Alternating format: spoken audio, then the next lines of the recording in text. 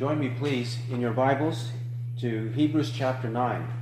Please open to Hebrews chapter 9, verses 6 to 10. We'll read from verse 1 to understand the context of our passage today. Hebrews chapter 9, we'll begin at verse 1. Now even the first covenant had regulations of divine worship and the earthly sanctuary, for there was a tabernacle prepared, the outer one, in which were the lampstand and the table and the sacred bread. This is called the holy place. And behind the second veil there was a tabernacle which is called the Holy of Holies, having a golden altar of incense, and the ark of the covenant covered on all sides with gold, in which was a golden jar holding the manna, and Aaron's rod which budded, and the tables of the covenant. And above it were the cherubim of glory overshadowing the mercy seat. But of these things we cannot now speak in detail. Now when these things have been thus prepared, the priests are continually entering the outer tabernacle performing the divine worship. But into the second only the high priest enters once a year, not without taking blood, which he offers for himself and for the sins of the people committed in ignorance. The Holy Spirit is signifying this, that the way into the holy place has not yet been disclosed, while the outer tabernacle is still standing, which is a symbol for the present time. Accordingly, both gifts and sacrifices are offered, which cannot make the worshiper perfect in conscience, since they relate only to food and drink and various washings, regulations for the body imposed until a time of reformation. Let's pray. Heavenly Father, thank you for the one true gospel, and thank you that from the Old Testament to the New Testament you have clearly explained this gospel. We thank you, Father, that you have given us 10,000 precepts of your word to understand this true gospel. Thank you for our belief in it. We pray that you will build us up in this true gospel, this true faith, and may we be courageous with great conviction to proclaim this wherever we go. In Christ's name, amen. The relationship of the New Testament to the Old Testament. What is the relationship of the New Testament to the Old Testament? This is a perplexing issue for many people whenever they read the Old Testament, because they read the New Testament and they seem to get the point, or the basic point of it. At least they think they get the basic point of the New Testament. But when they read the Old Testament, somehow it perplexes the people who read the Old Testament. That is, the pages from Genesis to the book of Malachi. From Genesis to Malachi, when they read the Old Testament, they wonder, why is this here? What is here? Yes, they understand Genesis starts by explaining God creating the world. And then we hear of certain major people like Abraham and Moses and David. We hear of them and we read of them. But what is it basically about? Is it merely a history book? Is it merely some background? Is it merely saying that God tried it out? He did the best he could with a group of people called Israel, the nation of Israel. He did what he could with them, and then he gave up on them and tried it a new way. Is that what the New Testament is all about? What is the relationship of the Old Testament to the New Testament? Well, it's not very difficult. The whole Bible is about Christ. The whole Bible is about Christ. Jesus taught that. The apostles taught that the whole of the Scriptures is about Him. So if the whole of the Scriptures is about Jesus Christ, from Genesis to Revelation, it is about our Lord and Savior Jesus Christ, then the prophets of the Old Testament prophesied or predicted His coming, and the apostles of the New Testament announce His arrival, what He came to do. The prophets predicted or prophesied what would happen in the future to them. They explained it, they wrote about it in many, many ways, sometimes in figures of speech, sometimes by direct statements. They would talk about the coming of Christ. And then the apostles, once Christ came, they wrote about what He came and did, what He accomplished. That's what the New Testament is about. It's not very difficult, actually. It shouldn't be very difficult, because that's what Jesus and the apostles said time and again throughout the New Testament, that this is what it was all about. So now when we come to Hebrews chapter 9, this is the same argument of the apostle. And he's focused in this chapter specifically on the rituals of the Old Testament. The rituals of the Old Testament based on the tabernacle of Moses and then based on the temple of Solomon. The tabernacle and the temple, what was the purpose of these rituals? What was the purpose of the rituals? The sacrifices of the animals, the various kinds of furniture, the altar of incense, the Ark of the Covenant, the lampstand, the table of showbread. What was the purpose of all these and other objects that were there in the holy place? What was the purpose of them? Well, he tells us quite explicitly. He says in chapter 9, verse 8, the Holy Spirit is signifying this. And in verse 9, which is a symbol for the present time. He says the Holy Spirit was signifying many things and symbolizing many things about Christ. He wasn't telling the people, the Holy Spirit was not teaching the people, whether the prophets or the people generally, he was not teaching them to put their hope in those things that if they did them, they would be saved from their sins. If they did them, then only would they have eternal life. Whether they did them perfectly or partially, that they would have salvation. He was not teaching them that. That is the basic point of this passage. The Holy Spirit was symbolizing things. Therefore, symbolizing what? Symbolizing Christ, signifying Christ, typifying Christ, illustrating Christ. That's what he was doing.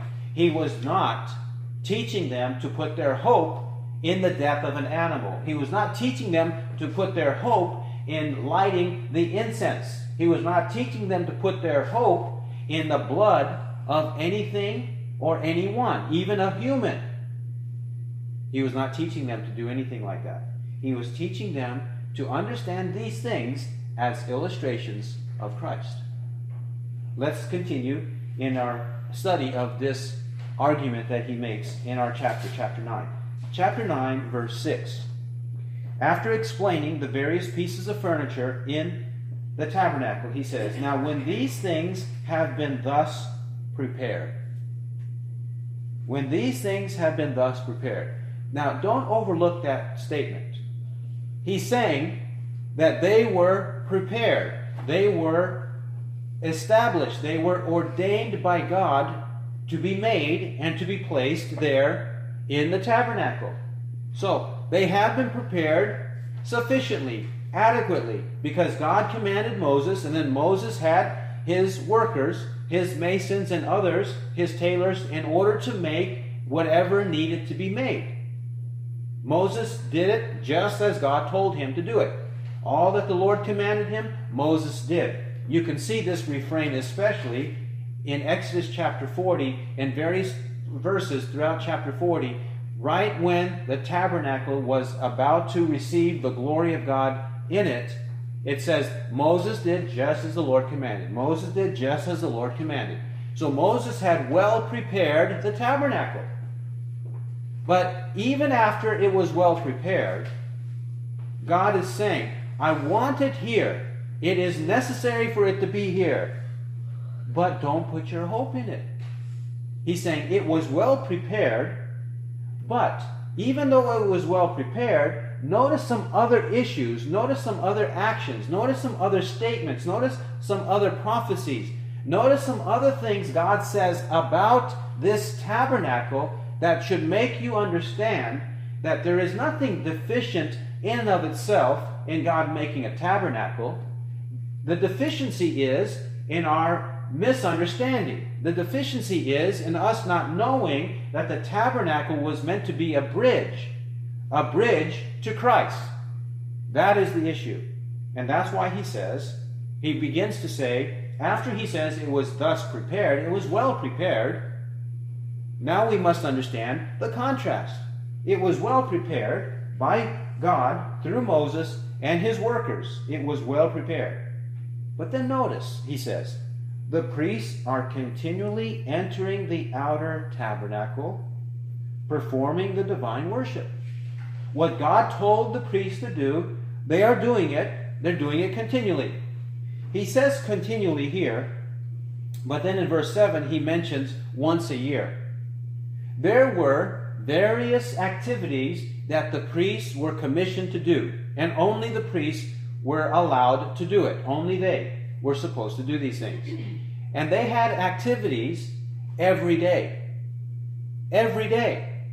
They had activities from morning to night. They had activities every day. They even had special activities or special divine worship that they were to perform once a week, such as on the Sabbath day. They even had rituals to perform and sacrifices to offer on the Sabbath day. They had weekly sacrifices. They would also have monthly sacrifices, new moon sacrifices.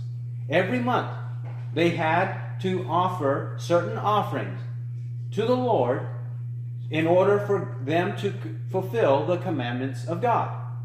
They even had seasonal sacrifices. Seasonal, that means such as on Passover, such as on whenever there was the feast of the ingathering, that is, when they had a harvest, they were to celebrate the harvest before the Lord, and there were offerings that they were to offer to God based on their harvest, so on. There were these seasonal kinds of things they needed to do.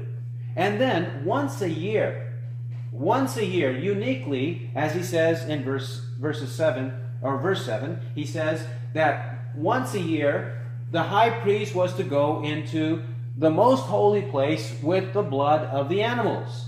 He was supposed to enter there once a year on the Day of Atonement. Leviticus 16 explains that. So he's saying here, the priests are continually entering the outer tabernacle performing the divine worship. Now, the outer tabernacle, this is where they would be constantly. They would be there every day, every week, every month, and every season or every special festival. They would be there in the outer tabernacle. That's where they were constantly. And then, in verse 7, they would enter, the priest, the chief priest or the highest priest, he would go there in the second place, in the most holy place, the Holy of Holies, verse 7. But into that inner sanctuary, the high priest enters once a year, not without taking blood, which he offered for himself and for the sins of the people committed in ignorance. So, the high priest would only go there once a year. He could not go there every day. He could not go there on a whim. He had to go there only on the Day of Atonement, Leviticus 16. And even then, he had to prepare himself. He had to offer sacrifices before he entered the most holy place. He had to offer sacrifices for himself, for his family, for the nation.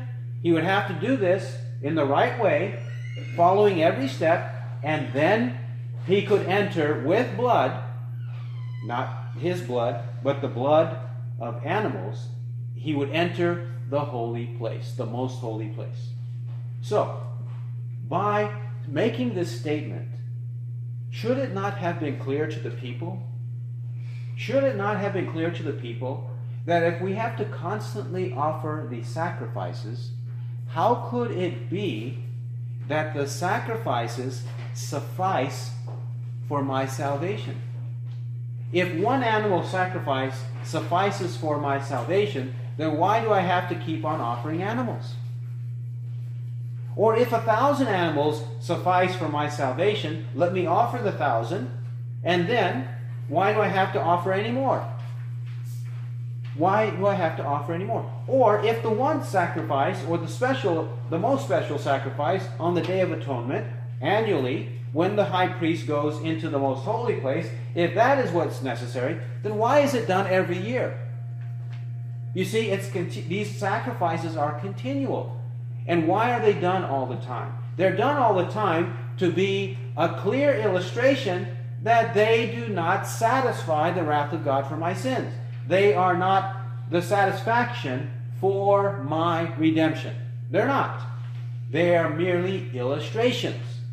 We're supposed to obey the illustration, but we're not supposed to put our hope and faith in those illustrations. We are supposed to put our faith in Christ, because the death of the animals signified Christ. That's why John the Baptist said, when Jesus first began his ministry, he saw Jesus in John 1:29, and he called out, and he said, "Behold," or "Look, the Lamb of God who takes away the sin of the world." John the Baptist understood this point. He understood this fact that the death of a lamb, an unblemished lamb, not a blind one, not a lame one, not a diseased lamb, but an unblemished lamb, was supposed to be offered by the worshiper on the altar.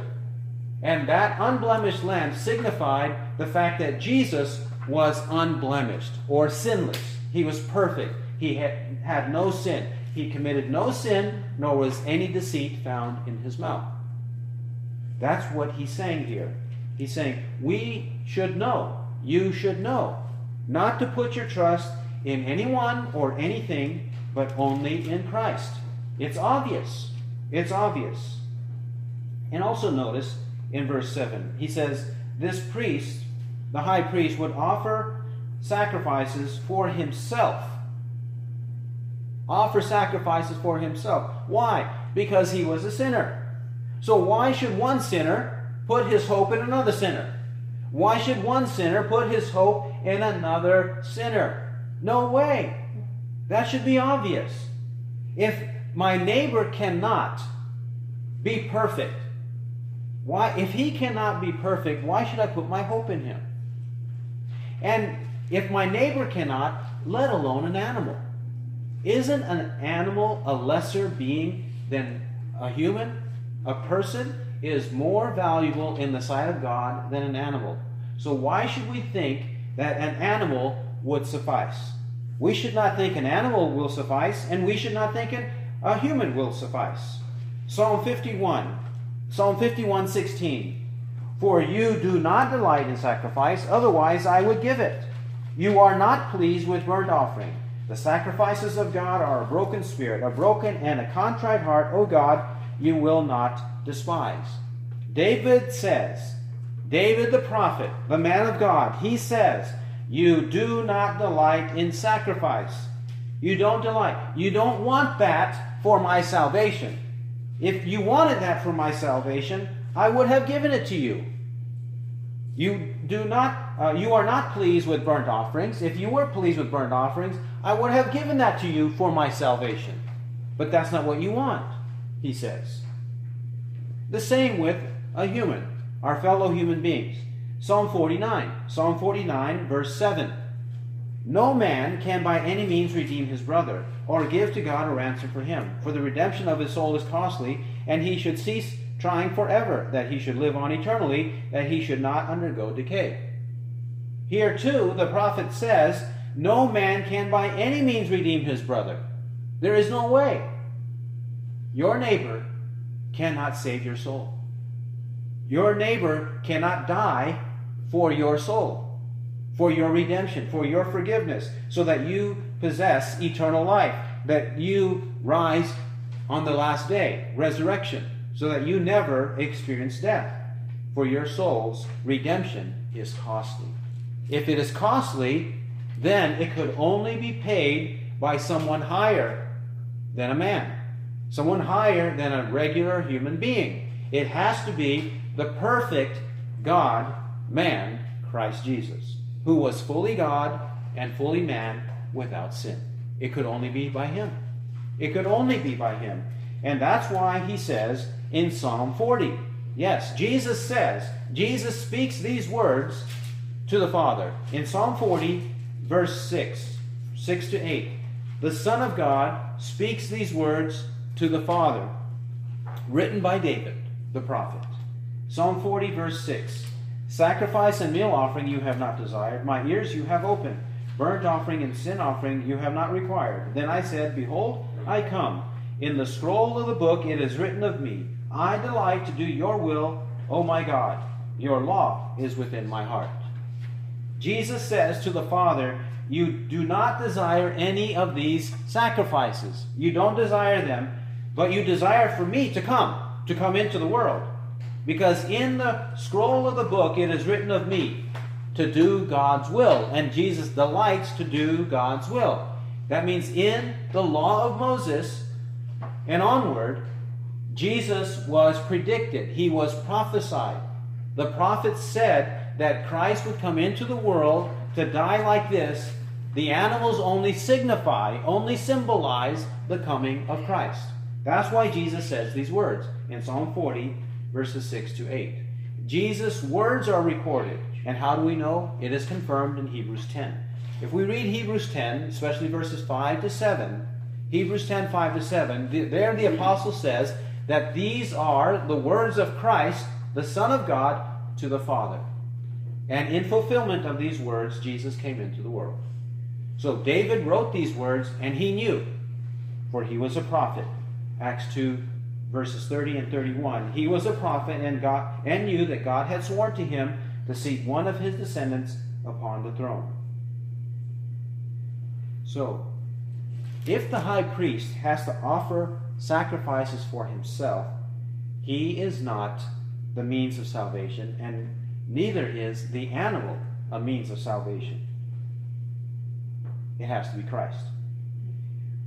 We also see in Hebrews 9:7 that these sacrifices were for the sins of the people committed in ignorance. The sins of the people committed in ignorance. There are two ways to look at this.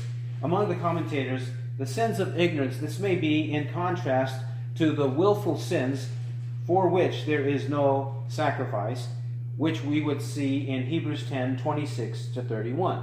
For example, it says, Hebrews 10:26, "For if we go on sinning willfully after receiving the knowledge of the truth, there no longer remains a sacrifice for sins, but a certain terrifying expectation of judgment and the fury of a fire which will consume the adversaries. Anyone who has set aside the law of Moses dies without mercy on the testimony of 2 or 3 witnesses. How much severe punishment do you think he will deserve who has trampled underfoot the Son of God and has regarded as unclean the blood of the covenant by which he was sanctified and has insulted the Spirit of grace? For we know him who said, 'Vengeance is mine, I will repay,' and again, 'The Lord will judge his people.' It is a terrifying thing to fall into the hands of the living God." Sins of ignorance may be, according to one interpretation, those sins that are not done after receiving full knowledge of the truth and then saying, "I reject it," receiving it and then rejecting it. It may be merely sins, that other sins apart from this rejection of the truth of Christ. Or sins of ignorance may be in reference to any and all sin, because there is a sense in which all sins are sins of ignorance. When it says sins of ignorance, it may be that it's referring to any and all sin, not just to certain sins. After all, in a sense, if we say sins of ignorance as reference to any sin, there is a certain level of knowledge we have, both in our conscience and also by the Word of God, and even the way others are, by common knowledge and common sense, that there are certain things we ought not to do. Right? We know that. So in a sense, there are no sins of ignorance. But in another sense, there are sins of ignorance in that every time we sin, we are putting a blinder over our eyes. Every time we sin, we are denying some reality. So we're pursuing it headlong because we are denying the truth, the reality, the facts of the matter. So it is ignorant in that way too. This is what the high priest would do, to offer sacrifices for this purpose. However, was it effectual for the people? Did it actually benefit the people? And the answer is no. That's what he continues to explain in verse 8. The Holy Spirit is signifying this, that the way into the holy place has not yet been disclosed while the outer tabernacle is still standing. He says, the way into the holy place has not yet been disclosed. The holy place. The people generally, and even the Levites, could not go into the most holy place. Only the priest could go into the most holy place. So, what did that most holy place signify? It has to signify something. It could not signify that only the males among the descendants of Aaron who were qualified could enter the most holy place because they were the only ones who could get to heaven. How could that be? That could not be at all. After all, there were many righteous men and women in the Old Testament who never entered the most holy place, and yet they were redeemed. So what did it mean? What did it signify? It signified the fact that as long as we do these rituals in the most holy place, we have to anticipate, we have to expect, we have to look to the future, to the coming of Christ, so that when He does come, He will fulfill the significance of that most holy place. That's why it says that when Jesus died, the veil of the temple was torn in two from top to bottom. It says that the veil of the temple, this veil that was a division between the holy place and the most holy place. The holy place where the Levites could enter, and then the most holy place where only the qualified priests of Aaron's line could enter once a year with blood, not their own blood. That they could enter there. That veil, that division, that was torn in two when Jesus died on the cross, from top to bottom, which means it was a miracle of God. It wasn't somebody who took hold of it from the bottom and tore it and made it tear to the top. No, it tore from top to bottom by a miracle of God, to signify the fact that Jesus is the one who gave us access to that most holy place. Notice, Hebrews 10:19 says, "Since therefore, brethren, we have confidence to enter the holy place by the blood of Jesus, by a new and living way which He inaugurated for us through the veil, that is His flesh. And since we have a great priest over the house of God, let us draw near with a sincere heart in full assurance of faith, having our hearts sprinkled clean from an evil conscience and our bodies washed with pure water."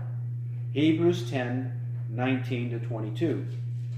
There the apostle says that this veil was a representation of the flesh of Christ, the body of Christ. Now that this body was offered on the altar, now this veil is torn so that it signifies the fact that we now have access to the most holy place. And who is in that most holy place? God the Father. God the Father is there. Remember, it says in Exodus 25, it says that Moses would enter that most holy place in order to hear the words of God. So access to God is through the body of Christ, through the death of the body of Christ. That's what the Holy Spirit was signifying. Now we may ask, was the Holy Spirit actually at work in the Old Testament? Was the Holy Spirit actually in the prophets of the Old Testament and in the saints of the Old Testament? Was the Holy Spirit present whenever the prophets and the priests preached the words of God? Was the Holy Spirit there? Was the Holy Spirit actively engaged in saving people in the Old Testament? And the answer is yes. It is a definitive yes. For example, it says in 2 Samuel 23, verse 2. 2 Samuel 23, verse 2. David says these words. He says, "The Spirit of the Lord spoke by me, and His word was on my tongue." The Spirit of the Lord spoke by me, and His word was on my tongue. David says this when he's writing these words, which means David was conscious of the fact that the Spirit spoke by him, and the Spirit of the Lord was speaking to him, giving him the words to write. He wasn't in a daze. He wasn't bewildered, and he wasn't perplexed. It wasn't like that. He wasn't trying to figure out, is this from God or is this from Satan? Is this my own imagination, or is this just an idea that I'm repeating from one of my friends that I heard the other day? He wasn't confused like that. He knew he was writing the words of the Spirit of God. David knew that. He, in fact, says it in his own words. Furthermore, we've got Nehemiah chapter 9. Nehemiah chapter 9, verse 20. Nehemiah 9:20. Remember, Nehemiah, he is living about 450 BC. This is very close to the end of recorded history in the Old Testament. He's writing at the very end of the period. So Nehemiah is explaining what happened in the past. What happened in the past throughout the Old Testament. He says, "And you gave your good spirit to instruct them. Your manna you did not withhold from their mouth, and you gave them water for their thirst." You gave your good spirit to instruct them. God did not leave the people helpless and hopeless. He gave them the Holy Spirit to instruct them, His good Holy Spirit to instruct them. They weren't left alone. Verse 30, Nehemiah 9:30. "However, you bore with them for many years and admonished them by your Spirit through your prophets, yet they would not give ear. Therefore you gave them into the hand of the peoples of the lands." God's Spirit, through God's prophets, warned the people. God's Spirit, through God's prophets, warned the people. That means when the prophets preached, the Holy Spirit was preaching through them. When the prophets preached, the Holy Spirit preached through them. Nehemiah knows that this is true, and all of those who are praying this prayer, Nehemiah chapter 9, with Nehemiah, they all know that that's true. And that's what they announce here. They know that the Holy Spirit was always at work in the prophets. Furthermore, Isaiah chapter 59. Isaiah chapter 59, here Isaiah declares the promises of God. He says, 59:21. "And as for me, this is my covenant with them, says the Lord. My Spirit who is upon you, and my words which I have put in your mouth, shall not depart from your mouth, nor from the mouth of your offspring, nor from the mouth of your offspring's offspring, says the Lord, from now and forever." He declares that the Spirit of God and the Word of God that is on the people of God will continue upon their descendants, meaning their spiritual descendants, from now and forever. So they had hope, they had understanding, they had insight, they knew that they needed the Spirit, they had access to the Spirit in order to save them from their sins. And lastly, 1 Peter chapter 1. 1 Peter chapter 1, verse 10. 1:10.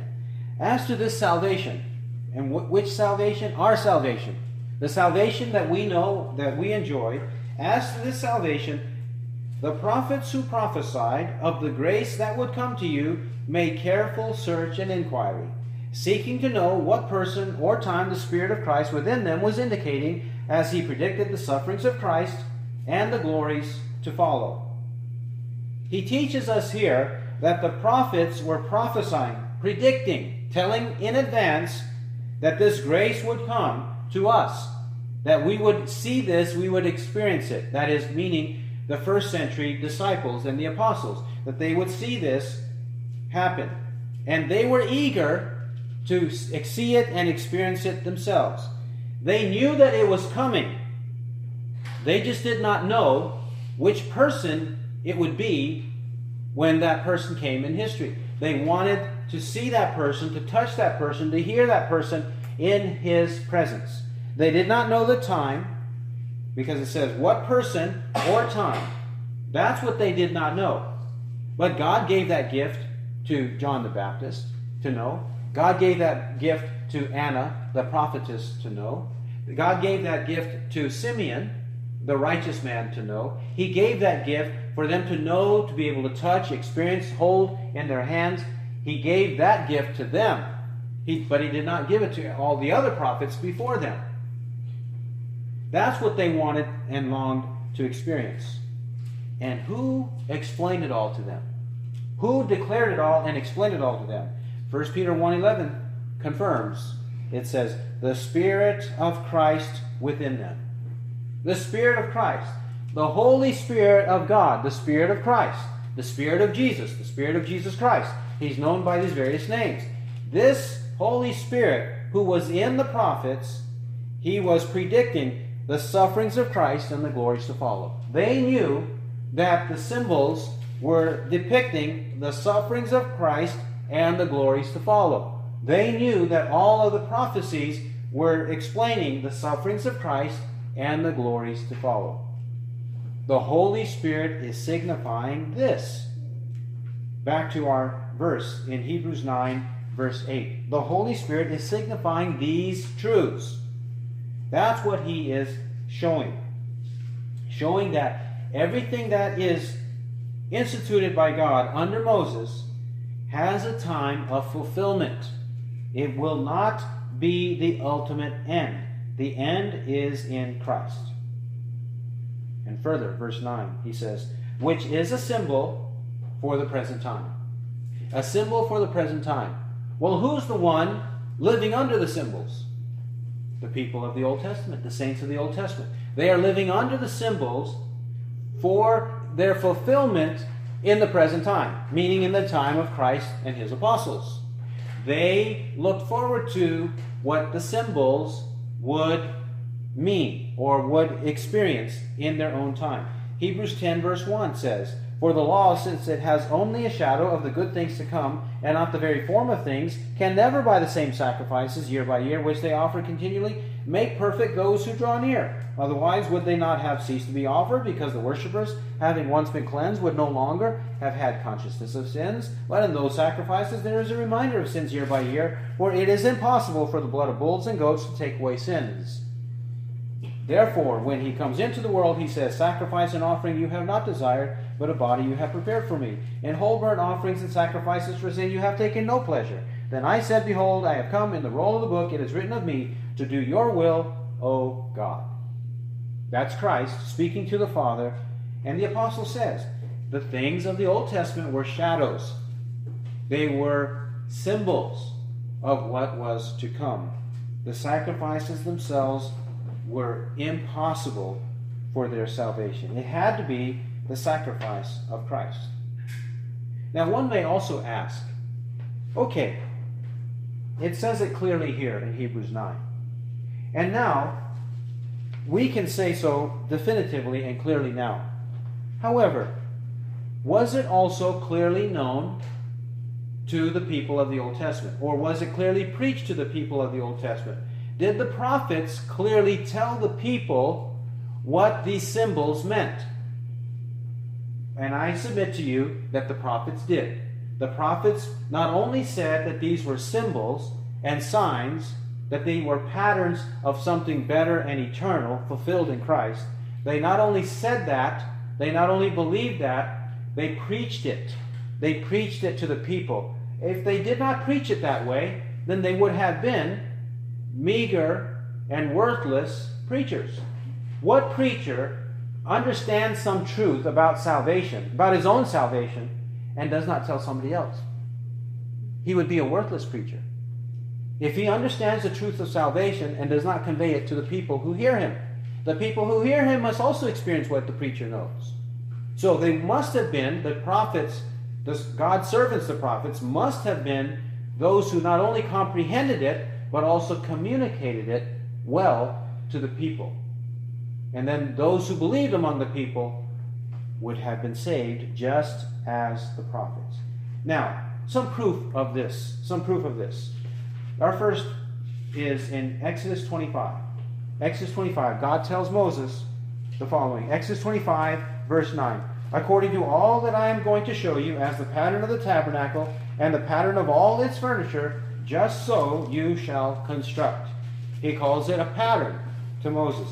Pattern. So we have to ask, pattern of what?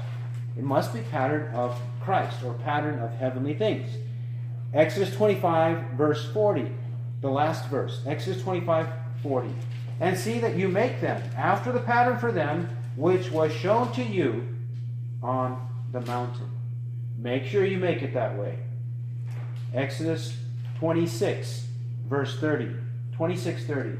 Then you shall erect the tabernacle according to its plan, which you have been shown in the mountain. Exodus 27.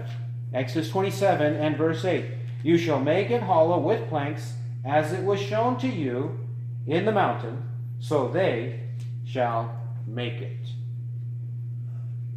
Further we have in Numbers chapter 8. Numbers chapter 8. Now this was the workmanship of the lampstand, hammered work of gold. From its base to its flowers it was hammered work, according to the pattern which the Lord had showed Moses, so he made the lampstand. Numbers 8 and verse 4. Let's continue. First Chronicles. This is David. Before his death, he is explaining to Solomon what Solomon should do with the temple that Solomon will build. This is in 1 Chronicles chapter 28. 1 Chronicles chapter 28, verse 11. 28:11. Then David gave to his son Solomon the plan of the porch of the temple, its buildings, its storehouses, its upper rooms, its inner rooms, and the room for the mercy seat, and the plan of all that he had in mind for the courts of the house of the Lord, and for all the surrounding rooms, for the storehouses of the house of God, and for the storehouses of the dedicated things. Did you see there? Verse 11 and in verse 12, David calls these things the plan, or the prophet here calls these things the plan twice. And then notice in verse 19, after explaining more about all of the utensils and the furniture, verse 19, 1 Chronicles 28:19, David said, all this the Lord made me understand in writing by his hand upon me, all the details of this pattern. Pattern, the same word that Moses used.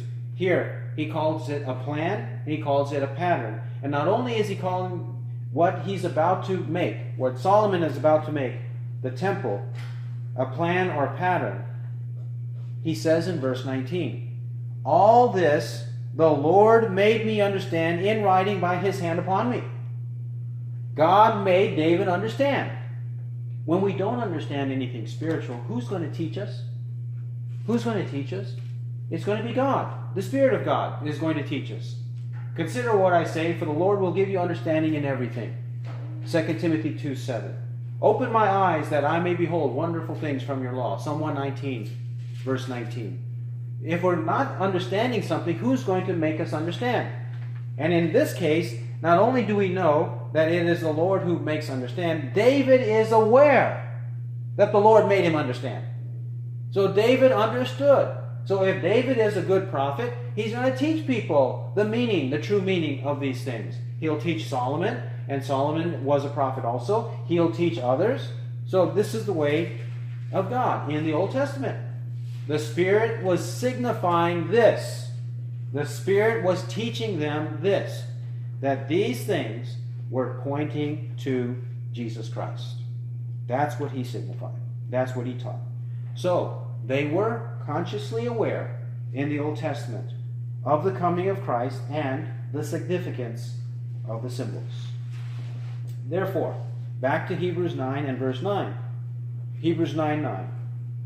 Accordingly, both gifts and sacrifices are offered, which cannot make the worshiper perfect in conscience, since they relate only to food and drink and various washings, regulations for the body imposed until a time of reformation. He says here, these things could not make the worshiper perfect in conscience.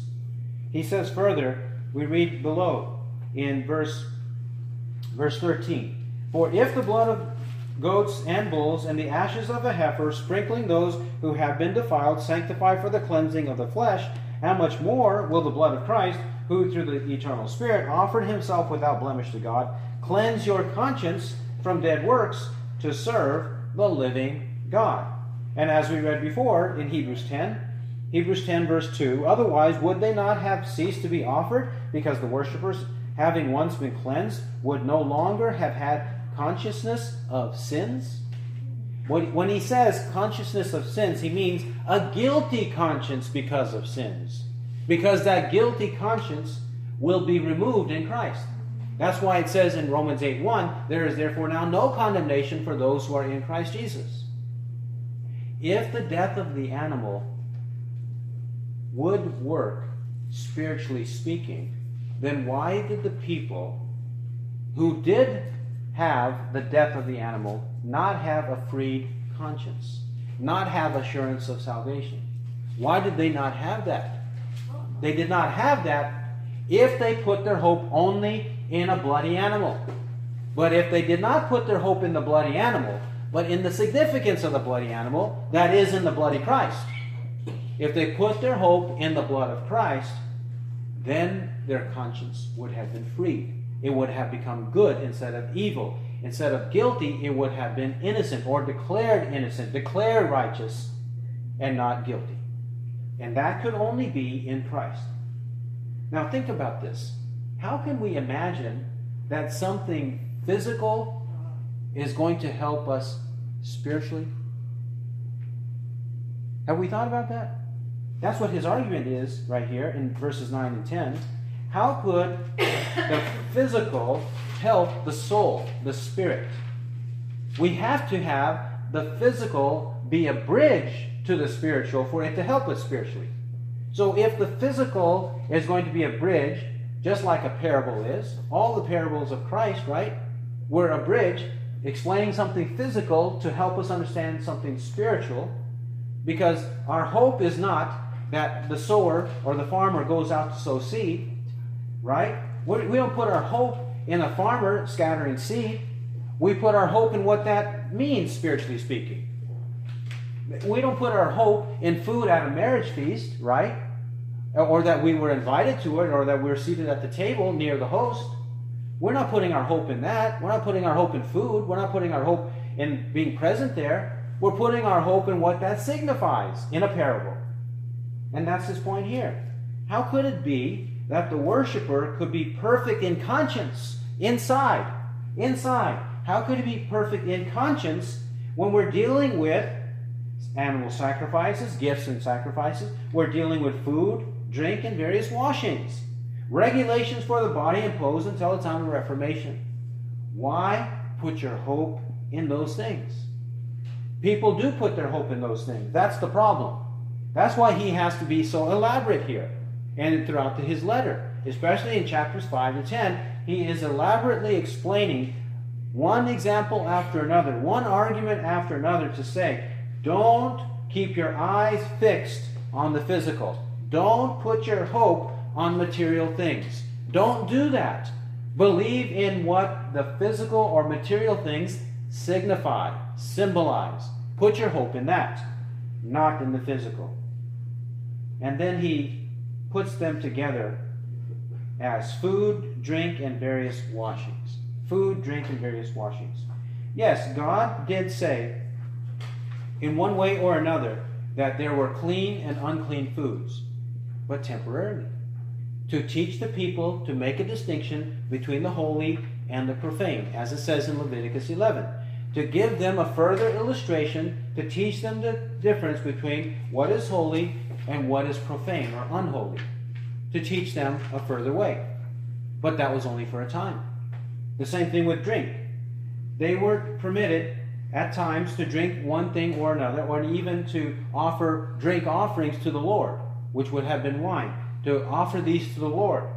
And then in certain cases, like the Nazirite vow, the one who was under the vow could not partake of wine for a temporary time.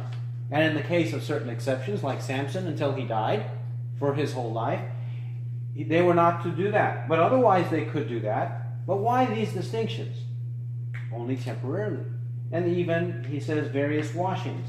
Various washings. The utensils were supposed to be washed in a certain way. The body was supposed to be washed in a certain way. The bodies of the priests and of the people were supposed to be dipped or baptized. That's our word here, actually, translated washings, but it is plural, baptisms, in verse 10. Utensils and other things and people were baptized for certain purposes. So what was the purpose of the physical? The physical food, the physical drink, the physical baptisms, washings. To be a bridge to the spiritual. Not for us to put our hope in the food, the drink, and the washings, or the sacrifices. Not like that. And people who do are not benefited. People who do are not benefited. They're not benefited before God. Notice Hebrews 13. Hebrews 13, verse 9. Hebrews 13, verse 9. Do not be carried away by varied and strange teachings, for it is good for the heart to be strengthened by grace, not by foods, through which those who were thus occupied were not benefited. We have an altar from which those who serve the tabernacle have no right to eat. There he warns them, when they put their hope on the physical things, then they are not benefited. They are occupied. By occupied, he means preoccupied, obsessed, and they're not benefited because they're not being strengthened by grace. Grace is the means of spiritual strength, not the physical. The spiritual grace of God by the Spirit of grace. And finally, verse 10 says, Hebrews 9:10, that these were imposed until a time of reformation. Imposed until a time of reformation. They were an obligation. They were an imposition. They were supposed to do these things until it was to be reformed. By reformed, he means abolished, because that's what he said in chapter 8. By Reformation, he says in chapter 8, verse 13, after quoting the new covenant, he says, when he said a new covenant, he has made the first obsolete, but whatever is becoming obsolete and growing old is ready to disappear. This means that when Jesus came, and when the apostles, Paul and Peter and John, and our apostle here in Hebrews, when they're writing and preaching and saying, all of this is fulfilled, the old covenant, that is the Mosaic ritual covenant, is to be abolished, they were not false teachers. They were not false teachers. And they should not have been surprised by it. The people of Israel should not have been surprised by this fact that the old would be abolished, or the first covenant would be abolished. They should not. Why? Because Jeremiah preached it in Jeremiah 31. In 600 BC, 600 years before John the Baptist, 600 years before Christ, 600 years before Paul and John and Peter and all the rest, 600 years before Jeremiah, the true prophet of God, right? His work is right there in our Old Testament. Isaiah, Jeremiah, Ezekiel. He's right there. He is the most prolific of the prophets. He has more words than the other prophets. So Jeremiah, the true prophet, said, a time is going to come when it is reformed, when it is abolished, when the rituals are not to be practiced anymore. So if that happens, why should we be surprised? Why should we be confused? Why should we say, oh, no, Christ plus something else? No, it's only Christ. Christ and Christ alone. Because the time of Reformation has arrived. It has arrived, and because it has arrived, put hope in no one else or in nothing else. Only in Christ. He who has ears to hear, let him hear what the Spirit says. Amen. Let's pray. Lord, we ask you to give us this kind of resolve to focus on Christ, to believe in Christ, the Word of Christ, the Spirit of Christ, all that is Christ, to the glory of God the Father. Not our own flesh, not the world, the flesh, or the devil, not anyone else, not any other religious authority, but only Christ. May we do so for our salvation, for our forgiveness, for our hope, everything that is good and right for all eternity. We ask in Christ's name. Amen.